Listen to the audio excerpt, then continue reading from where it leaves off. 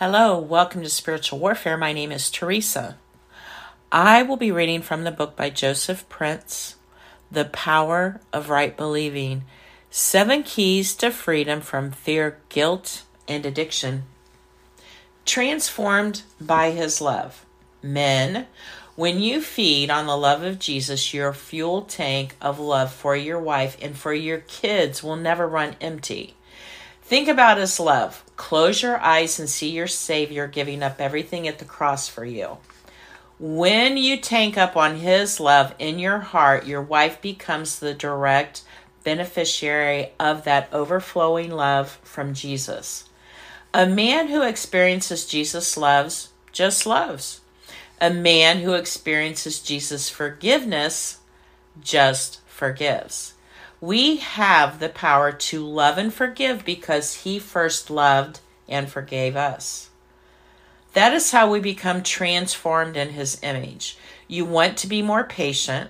Meditate on just how Jesus was patient with you all of these years. You desire to be more forgiving towards your wife?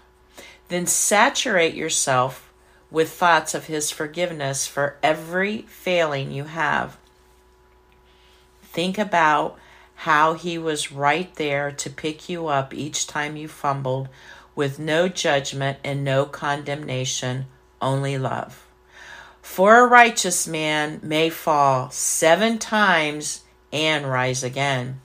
That's right, my brother. However many times you have fallen, Jesus sees you as a righteous man, clothed with His own robe of righteousness, and nothing is going to keep you down.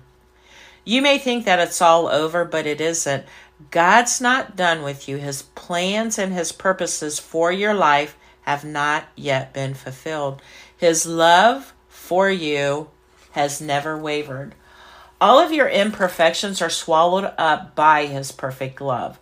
You may have made mistakes, but it's never too late to receive His forgiveness and receive courage and strength from Him to do the right thing. Go back to your wife, seek her forgiveness, and trust the Lord to reignite your love for one another and bring about healing and restoration to your marriage. Your answer is found in the person of Jesus. He will fix you up and cause all things to work together for good and to His glory.